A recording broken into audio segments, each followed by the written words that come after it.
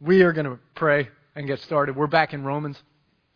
You know, we ended after verse 16 and 17 of chapter 1, which was the big thesis of Paul's diatribe, where he has this internal dialogue for everyone to see so that he can explain all the everything he sees going on. Remember, we said that the book of Romans is kind of Paul's resume to these Gentiles, these Romans who are going to be, hopefully, in his mind, his new base of ministry. And he goes and gives them the thesis. He says, I'm not ashamed of the gospel of Christ. It's the power of God unto salvation to everyone who believes, to the Jew first and also to the Greek. And that's his thesis. And then what he's saying is you're all equal. We all need Jesus. We're all at the same place. We can't be ashamed of the gospel. We don't stand on anything except the gospel, on the Lord. And so then the rest of the book is him explaining, having kind of this internal dialogue back and forth, proving that this is what he believes in and why it's true. That's where we're going to pick up in verse 18 when we read. But first, I'm going to open us in prayer, okay? Jesus, we thank you for your word. Your word is so good, and it provides a foundation for us. It gives us the things that we need. It's food to us. It's also the framework for us that allows our minds to get organized, our hearts to know you. We experience you so much through these scriptures, and we thank you for the gift of giving us these scriptures. We ask now that you'd help us to understand them more. In Jesus' name, amen. Why don't you stand with me as we read in chapter 1. By the way, this message actually covers from chapter 1, verse 18, all the way through to chapter 3, verse 20. We'll be picking up in 3:21 next week, but I'm not going to read all of that because we'd be here for a while reading this. So I'm just going to read the rest of chapter 1, but I'm going to be alluding to things in the other chapters. All right, starting in verse 18 of chapter 1. The wrath of God is being revealed from heaven against the godlessness and wickedness of men who suppress the truth by their wickedness. Since what may be known about God is plain to them because God has made it plain to them. For since the creation of the world, God's invisible qualities, His eternal power and His divine nature have been clearly seen, being understood from what has been made, so that men are without excuse. For although they knew God, they neither glorified Him as God or gave thanks to Him. But their thinking became futile and their foolish hearts were darkened. Although they claimed to be wise, they became fools and exchanged the images made to look like mortal men and birds and reptiles. They exchanged the glory of the immortal God for images made to look like mortal men and birds and animals and reptiles. Verse 24. Therefore, God gave them over in the sinful desires of their hearts to sexual impurity for the degrading of their bodies with one another. They exchanged the truth of God for a lie and worshipped and served created things rather than the Creator who is forever praised. Amen. Because of this, God gave them over to shameful lusts. Even their women exchanged natural relations for unnatural ones. And in the same way, the men also abandoned natural relationships with women and were inflamed with lust for one another. Men committed indecent acts with other men and received in themselves the due penalty for their perversion. Furthermore, since they did not think it worthwhile to retain the knowledge of God, He gave them over to a depraved mind to do what ought not to be done. They have become filled with every kind of wickedness, evil, greed, and depravity. They are full of envy, murder, strife, deceit, and malice. They are gossips, slanderers, God-haters, insolent, arrogant, and boastful. They invent ways of doing evil. They disobey their parents. They are senseless, faithless, heartless, ruthless. Although they know God's righteous decree that those who do such things deserve death, they not only continue to do these very things, but also approve of those who practice them. Blessed be God's word. You can have a seat. See what I mean? We needed a joke to start us off. That's some heavy reading, isn't it? Fortunately, I don't have to claim that I made that up. You know, that's just the word of God. Now, what I want to talk about as we talk about this passage, I want to start off just giving us context of the relationship that God has with His kids. In order to understand God and His created kids, the kids who He created, we look at pictures of how parents here and now interact with their children, and it gives us allegory. It shows us pictures of how to understand the context of God's relationship with His people. If you haven't, let me tell you a story. We recently, my parents have a place not far from here. Some of you have been there, some of you haven't. And they have a whole bunch of woods in the back. And in those woods, I used to play all the time when I was a kid in those woods. And there's a creek that runs through it. It's awesome. You know, it was a lot of fun. It's been a long time since I've been a little kid. And so because of that, the whole woods have grown up. They've overgrown. There's greenbrier, there's thistle, there's poison everywhere. And you can't get back through there. All the paths are overgrown. So we decided this year, to take on the project of clearing it out. So I made this big path that goes back through the woods and goes back to the creek and runs along the creek. And then we set up a campsite down by the creek, and it comes back up over and makes a big loop. We went camping there the other day. This is a side note. There was a deer that was so mad that we were on his spot that in the middle of the night, I looked out and I could see through the screen. He was standing right there, like 2 feet in front of me, snorting like crazy, like all mad at me. And I was like, calm down, dude. You know? And we got up in the morning and walked out of the tent. There was fox crap right outside of our tent. There was a fox that was there. We heard raccoons screaming and going after each other. I'm like, where are we? You know, like I can see the house from here. You know, I'm like, we're about to get taken over, boys. Run for cover.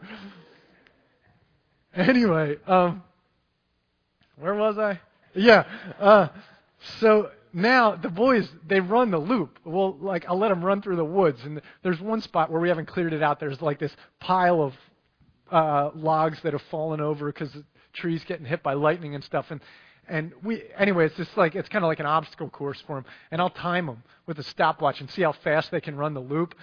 Dude, I'll do that all day, you know, and just run the energy right out of them.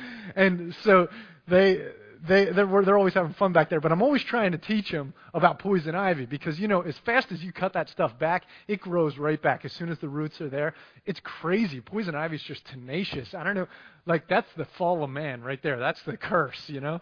And I get poisoned so bad, so I'm always trying to keep my kids from getting poisoned. So I'm always showing them, this is what it looks like, you know, there's these 3 leaves, and I'm showing them everything, and I'm constantly showing them. And the other day, we were actually, you know, so when they run through there, I don't want them to get it. You know, that's the whole point. Well, the other day, Jen was working. I had the day off. I had the boys. We went over to St. Peter's, and we're walking along the creek up there, the trails by the creek. If any of you have never been to St. Peter's, you got to go. It's so cool up there. You know, it's a great place to hang out. And it's just beautiful along the rocks in the creek. I took a pretty decent spill while I was trying to help the kids across the rock, and it was either Evan or me. So I got a bruise, and I can't show it to you, but it's a big bruise, you know. And it was. That's just going to go down a whole other story. Anyway, I was trying to show them again, like this is the poison. Stay away from the poison because there's poison all over the place there, and everywhere we would go, like they're running, doing their own thing. And as soon as I stopped saying it, they stopped thinking about it. And I see them like jumping through the poison. And you know, eventually I was just like, you know what? These kids need to get poison ivy. That's what needs to happen. They'll never want it again. I just got to let them get it. I got to quit babying them for a second. And I got to let them, you know, experience poison ivy. So they're running all through the poison ivy. They didn't get it. I don't think my kids get poison ivy. I've been wasting my time. We'll see. Anyway, you know how when you're parenting, those of you who are parents know that when you're parenting adolescents, you allow them at times to experience certain measures of the consequences of their decision making. But you don't let them experience the full brunt of that.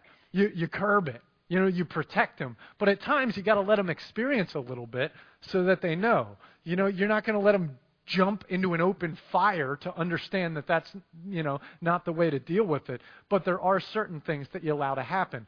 And that's how we deal with adolescence. Things change when kids get older, don't they? Most of us here are either parents who have raised kids who are older, or we've at least our kids who have become older. And we've experienced this. But what happens is when a child gets closer to adult age, the parent really has to start letting go. And you begin a process of allowing this child to become independent, to become their own decision maker. In order for that to work, we have to be willing to do something very, very difficult. We have to let them make decisions that will negatively affect their life for the long haul, and that we can't stop it. In ministry, I can't tell you how many times I've had a parent sitting across my desk and just weeping because they're like, I don't understand. I know what my child needs. I love my child. I don't want them to experience the things that I've experienced. I don't want it to get worse. I don't want this to go bad. I'm doing everything I can to help them, but I have no idea how to get them to go down the right path. And in that moment, what do I say to them? I'm like, pray like crazy. Show them that whether or not they're trustworthy, you trust them. And that's a progression. I mean, when a kid's 16, you don't say all of that. You know, when a kid's 18, you're saying a little more of it. By the time they're 21, you're really starting to say it. And there's a growth curve where you're saying more and more independence. But what we understand is we have to release in those moments. And that is a brutal thing. And some of us have been the hellions that put our parents through the most fear in those moments, you know? And some of us are going to pay for that with our own kids. And, you know, that's the way it goes. And the reason is because we're all independent. We all want to make our own decisions. And like we talked about earlier, we celebrate independence today. But when it comes to God, independence is a horrible, horrible thing. You do not want to be independent from God. It's horrible. But the way that God has to deal with His children is based on whether or not they want to be dependent or independent. We pray that we will have faith like little children, that He will allow us to be disciplined in minute ways, where we might get a little poison or experience some tough stuff, and we come running back to Him and we depend on Him again. And we understand that we never get past being kids with God. We always have to depend on Him. We hope that that's where we are. We hope that we don't become big, strong, independent, spiritual adults who don't need God anymore and who will make our own decisions. But what Paul describes in Romans chapter 1 is that is exactly where we as humans have gone. That we've gotten to a place where we've made up our own mind and we've made our own decision. And when Daddy said, here's a wonderful garden for you, and you can enjoy it and appreciate it the way you want. I have one rule, don't eat from this tree. I don't know if Daddy knows best. And that fruit looks really good. And so, Daddy, I think that you just don't want me to eat that fruit because you don't want me to be like you and be able to make decisions like you do. Who are you? What are you, God or something? And we eat. And we try to become God. And we try to be the masters of our own world. Freedom! That's when we become slaves. That is the day we become slaves. Because what happens is we now have to provide for ourselves. We now have to be the ones to figure out how to satisfy our own aching hearts that are empty because the relationship with God has been fractured. And the only thing we know to do to satisfy the aching in our hearts is eat more of that stuff that makes us feel good for a minute. And so we eat more and we eat more and we begin satisfying ourselves with the created things instead of with the Creator. The layman's terms of what happens in the mechanics of our sin, it's just like this. It's like a husband who marries a wife. And, she takes care of a lot of stuff at home. She doesn't work. She takes care of a lot of stuff at home. He ends up really appreciating all the stuff that she does at home, but he wants the stuff at home more than he wants her after a while. He wants stuff done a certain way, the house kept a certain while, and if he wants that more than he wants her, then something's switched. In the same way, if a woman marries a man and he's bringing home the bacon, so to speak, after a while, what if she wants the material things and the gifts and the security more than she wants the man? Then things have switched and things have gotten inappropriate.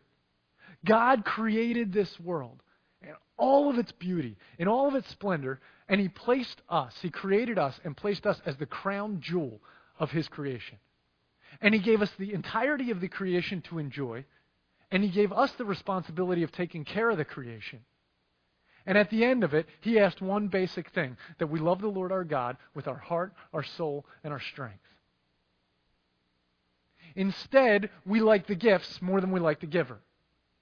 And we turned and liked the fruit that he told us not to eat. So instead of trusting him in our minds, we trust our own minds. Instead of loving him, we love the fruit. We were created, that was in layman's terms. There's a little more technical terms that we're going to talk about for a second. We were created with a heart, a soul, and strength. Or a spirit, a soul, a spirit, a mind, and a body. We talk about it in your personal practices book. We quote the passage of Scripture in page 1. Love the Lord your God with all your heart, all your soul, and all your strength. We parallel heart, soul, and strength with the up, the in, and the out. What part of us connects directly with God? The part that goes up. What part is that? Our heart, our spirit. Same thing. Biblical literature, they'll use those words interchangeably all over the place. And they flip them around and use them in all sorts of weird ways. Different authors use it in different ways. But the heart, the spirit, that's the part that connects directly with God. We're told in Romans 8, his spirit communicates with our spirit that we are children of God. We're told that in Thessalonians, may God himself sanctify you through and through. May your whole heart, may your whole spirit, soul, and body be kept blameless until the day of Jesus.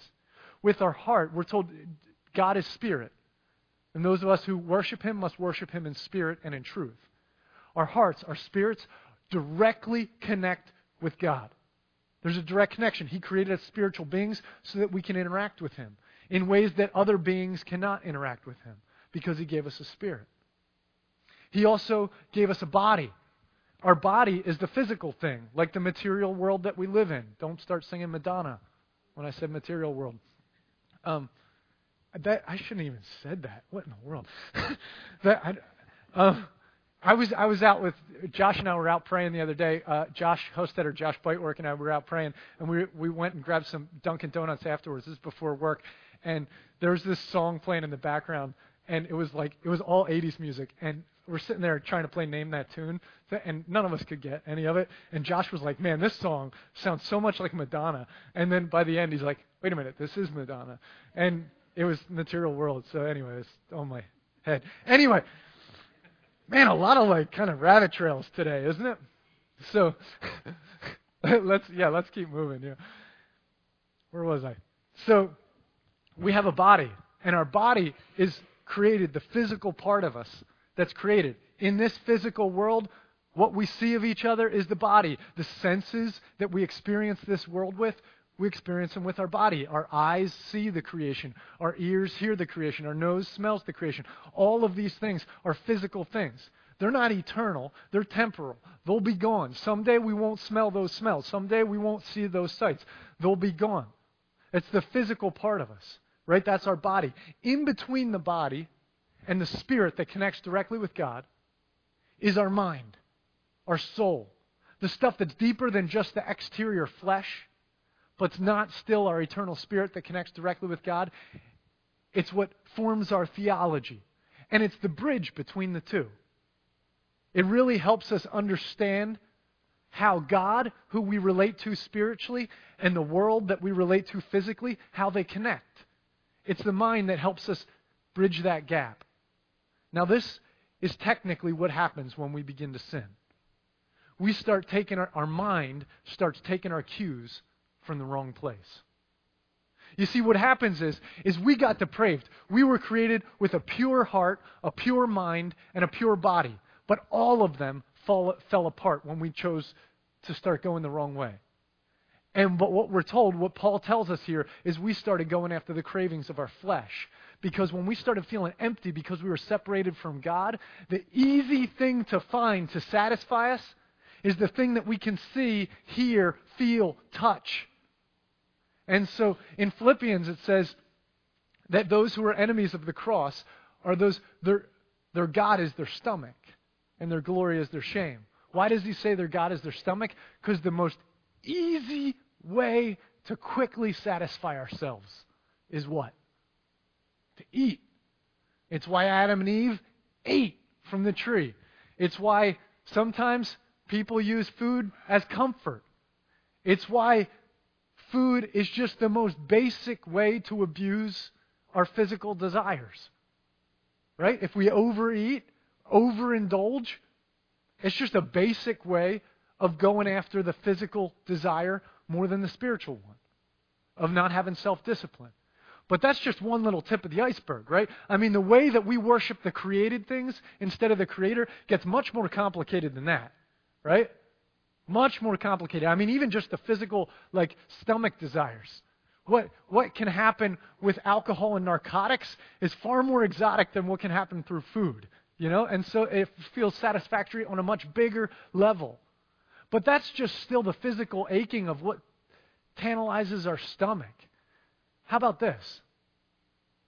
What do you think is the closest experience we can have to love from God that's not love from God? What's the closest thing on this earth that represents love from God? Love from another human, right? He's created us with a spirit. If another person with a spirit loves me, that's a gift from God. I praise God all the time for the fact that I have a wife who loves me. Some of us don't have that, you know, and we grieve that. But I praise God all the time for it.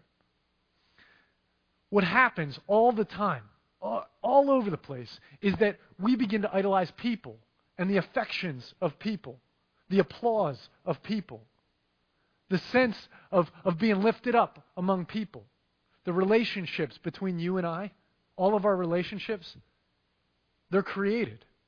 They were given to us by the Creator as a gift. And yet so often, people will climb the highest mountain and search for success because they love to be able to look around and sense that people think they're something special. That's a feeling of worshiping a created being rather than worshiping the Creator. Others want to look absolutely beautiful and work at an image, because if they do, then the eyes of others will be attracted to them. And in that, they begin to worship the created things rather than the Creator. There are so many ways that we worship the created things rather than the Creator. We like the gift more than the giver. The pride of life, the lust of the eye, the lust of the flesh. They're all things that we tend to begin to worship. The mechanics of how it all works out is real simple. At the end of the day, what ends up happening is that all these physical senses are the things we live for. And our hearts, instead of turning toward God in gratefulness and worship, turn toward the flesh and find ways to continually be satisfied. And now our lives are spent trying to satisfy the flesh instead of our bodies being spent trying to honor God. We are given these bodies as instruments to honor God.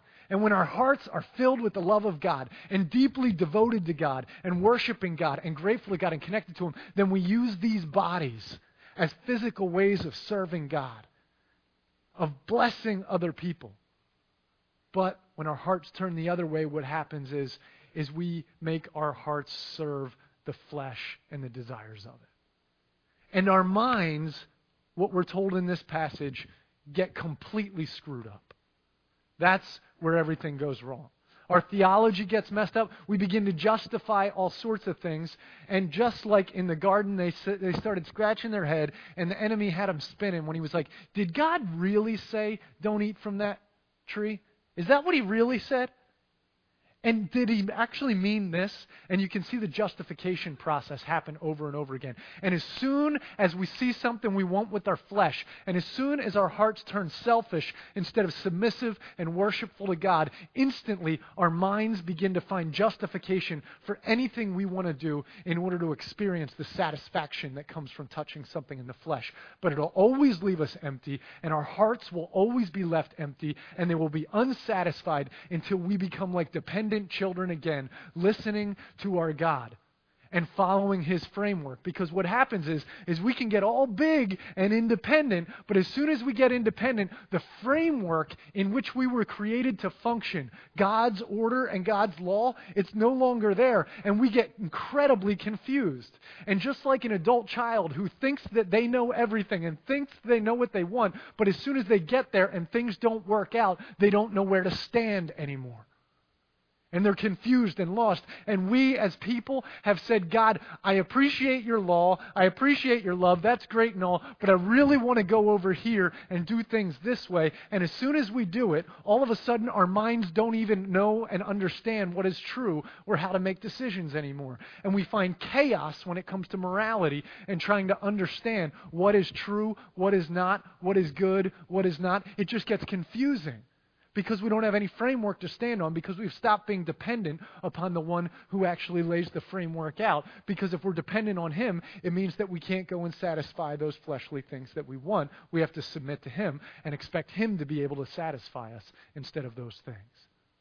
That's how the mechanics of sin works. Now I want to explain two last things here about how that affects us today. What's that look like today? How has this affected the church in America today? How has this affected our own theology? There are two things that are hot button issues when it comes to the church and the world around. We'll get to that. There's two issues that are real big issues that I believe we've taken a terrible tact on, because instead of being connected to God with our spirits, instead we've tried to deal with God on a different level. Now let me explain. First thing, there's a debate around creation and evolution. Darwinism. Ever since Darwinism, there's been these big discussions across Christianity about whether or not we were created or whether or not we evolved, as if they're absolutely and necessarily mutually exclusive, and you're either in this camp or you're in this camp. Do you realize that there were people who were put to death for thinking that the earth was round? You know that? You know why? Because the Bible talks about the four corners of the earth. The four corners of the earth. And so what they said is, if you say that the world's round, you're saying that the Scriptures are wrong. And if you're saying the Scriptures are wrong, then you're a blasphemer. You got to be put to death. Did that have the heart of God in it? No. They were trying to defend God with their minds instead of connecting with God with their hearts. And because they were not spiritually connected to God, they felt that they needed to defend their theological system that, frankly, was uninformed. Do any of us debate the fact that the world's round at this point? No. We understand that Scripture differently because we've experienced things in the physical world that have helped shape our minds. But if our minds are submissive to God, if our hearts are submissive to God, connected to God, and unafraid of what physical evidence has to say about it, then what ends up happening is this. I can go and I can say, God, I love you. You're awesome. Your creation, it's spectacular. It's brilliant. It's amazing. I don't understand how this piece of it fits in with all of this. But what I do know is when I do understand it, it's going to reveal something awesome about you, and I'm going to worship you like crazy. Instead, what we do, oftentimes as Christians, is we live in complete denial of empirical evidence because we are afraid that if people bring scientific evidence that might challenge a thought process that we had in our theology, then it'll rock our faith. And you know why? Is because we don't know God in our hearts. All we know is a theological system that we're trying to defend. And we think that if that theological system has to shift, then our faith in God has to shift, which is absolutely absurd. We weren't called to know God first with our minds. We were called to know Him first with our hearts and our spirits. And if we have a confident and personal relationship with God, you can bring evidence that absolutely rocks my theological world and says, holy cow, man, I never believed that it was possible that the way God created us was like this. I never thought of that possibility. As a matter of fact, I would have said you were a heretic for saying that because it doesn't line up with my understanding of the Scriptures. But the truth is that we don't need to defend God. He can defend Himself. He's God. We don't need to defend a theology that we made up about God. All we need to know is we need to submit to God because He's God. We need to worship God because He's God. We need to obey God because He's God. And it's His job to defend Himself or to reveal Himself or whatever. It's my job in my spirit to observe everything He's done in creation and give Him glory for it. So while some people are spending their time trying to defend creationism versus evolution, what we should be doing is looking all over God's creation for all the evidence of how He created the world and then just giving Him all sorts of praise and honor and glory because of how spectacular He is. And instead of fighting this little uneducated battle down here where we're trying to gain bits and pieces of knowledge, instead we have a direct line of relationship with God where we can experience creation like no one else can. And the proof of a relationship with God cannot come through empirical physical evidence. It comes through a heart that is in tune with the living God.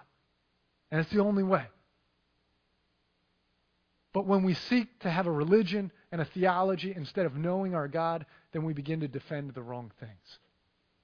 Second thing, the last thing, the other debate that is just has been grossly misrepresented by the church, and it shows that our hearts have not been in the right place, is how we deal with homosexuality. Let me talk to you about how we deal with homosexuality. This passage of Scripture makes it absolutely deadpan obvious what God thinks about homosexuality. You can't get around it. There's no apology for it. It is what it is. It says that when we decided to be big bad adults and go on our own and not depend on God anymore and do things our own way, He said, I gave them over to the degradation. Their minds started to justify all sorts of things, and humanity went down every path it was supposed to, and it's like the homosexuality thing, it's like a no-brainer. I made this part to fit with this part. But they're so thick and depraved now that just doing simple math about what fits with what doesn't work anymore, because that's how much our minds have fallen. And we're that confused. But this is how it's been misrepresented. Let me tell you how it's been misrepresented. We have this debate about whether or not someone's born with homosexual tendencies, which is an absolutely absurd debate. You know who debates it? Theologians debate it. I want to take theologians and just be like, how in the world should I be listening to you about whether or not a person is born with some gene in their head? The Scriptures don't say anything about that. Let the scientists figure that out. Let the chemists or let the biologists figure that out. My job is to say what the Scriptures say. But the reason that we get into this debate about whether someone's born with that or not is because there's this big struggle, a political struggle around the whole homosexual thing, you know? And it's been used for political reasons. It's been used for all sorts of stuff. Here's the truth. The truth is that the Scriptures say that each and every one of us is born with sin. That we have tendencies within us that crave all sorts of inappropriate things. Man, there is so much junk in my heart. You know how many times I want things that are inappropriate? You know how often inside of me I'm born with a desire to care more what people think than what God thinks? You know how much inside of me I want to satisfy the flesh at times and just, live life for me and not for anyone else? Which one of us here is not fully tempted by sin? Which one of us here doesn't have a heart that yearns to do things that are inappropriate? Which one of us here hasn't fallen prey? We're sitting here debating whether or not someone's born with a gene toward a certain kind of sin or not. We're all born with a desire for sin. The biggest problem, the way that the church has misrepresented Christ and misrepresented the Scriptures, is that what we should be doing is we should be standing up on a pedestal and we should be saying, you see me? I am a liar. I am a sinner. I yearn for all the wrong things in my life. And I desperately need God to change my heart because I have a hard time thinking about anything except myself. And if the basic mantra of Christianity was not, oh, the world should not be doing this, it should be doing this instead. If the basic mantra of Christianity was, I and us and all of us are sinners, and we all need Jesus, if that was the basic mantra, then one sin wouldn't stand out against the rest, and it wouldn't sound so stinking arrogant for us to pinpoint one sin and say, oh, this is this big, heavy sin. Whatever. We're all sinners.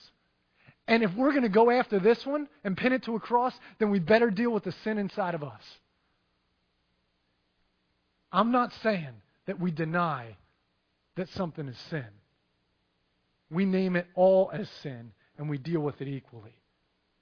And if I find out that there's something going on in your life, you've been lying to this person, you've been cheating on this person, then what I should be doing is I should be going and knocking on your door, and I should be saying, I love you.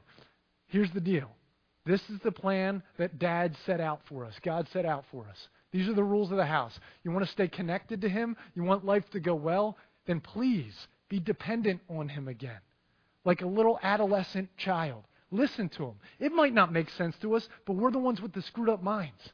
He's the one who's God. Just listen to Him and obey Him again. And choose to believe Him. That's, if you're lying, if you're cheating, if you're stealing, if you're boastful. In here it talks about disobeying parents, and it puts it right along with everything else. Homosexuality.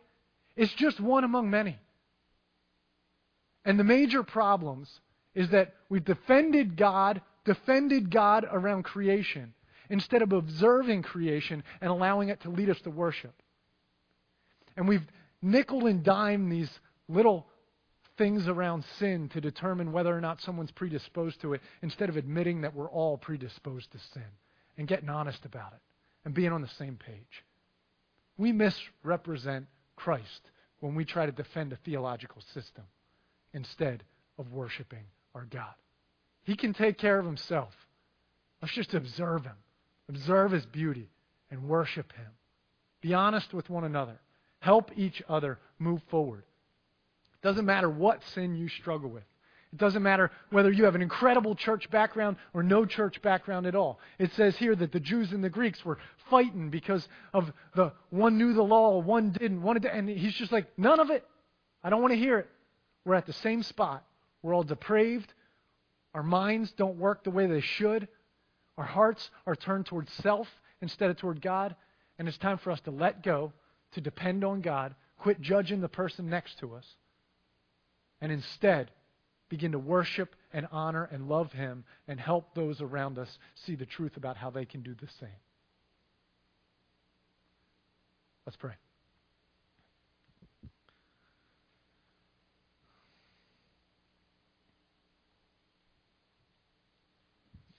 God, these are not comfortable words because there's two big things about them that are tough.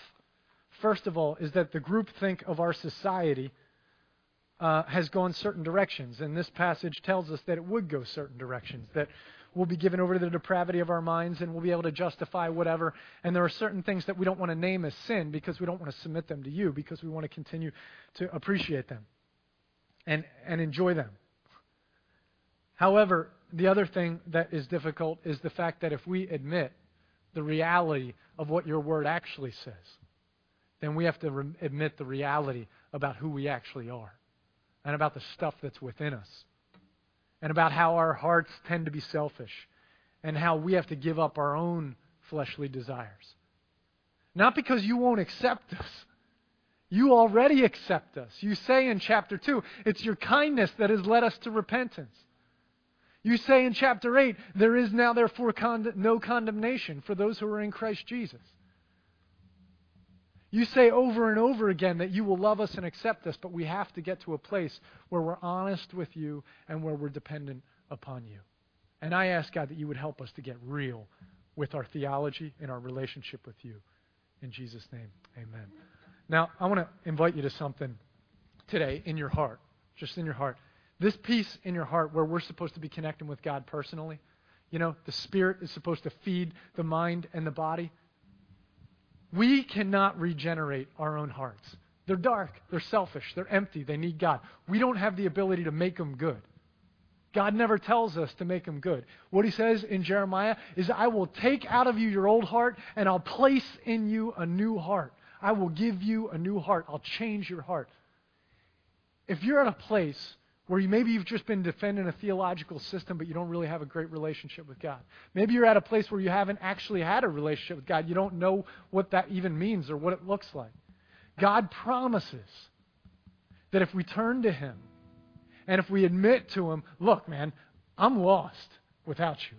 I can't do this. I need help. Give me the heart I need to worship you again. He's already paid for all the stupid stuff we've done. He's not worried about it anymore. It's a prayer.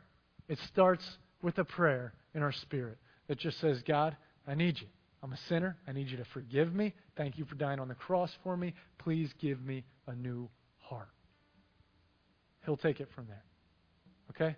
As we're praying, or as we're singing, as we're closing up, just allow the prayer to be in your heart. You may have prayed that before. I pray it every day. God, renew my heart. Restore my heart. Bring me back constantly to being dependent on you. Let's pray that together in our hearts as we sing this song together.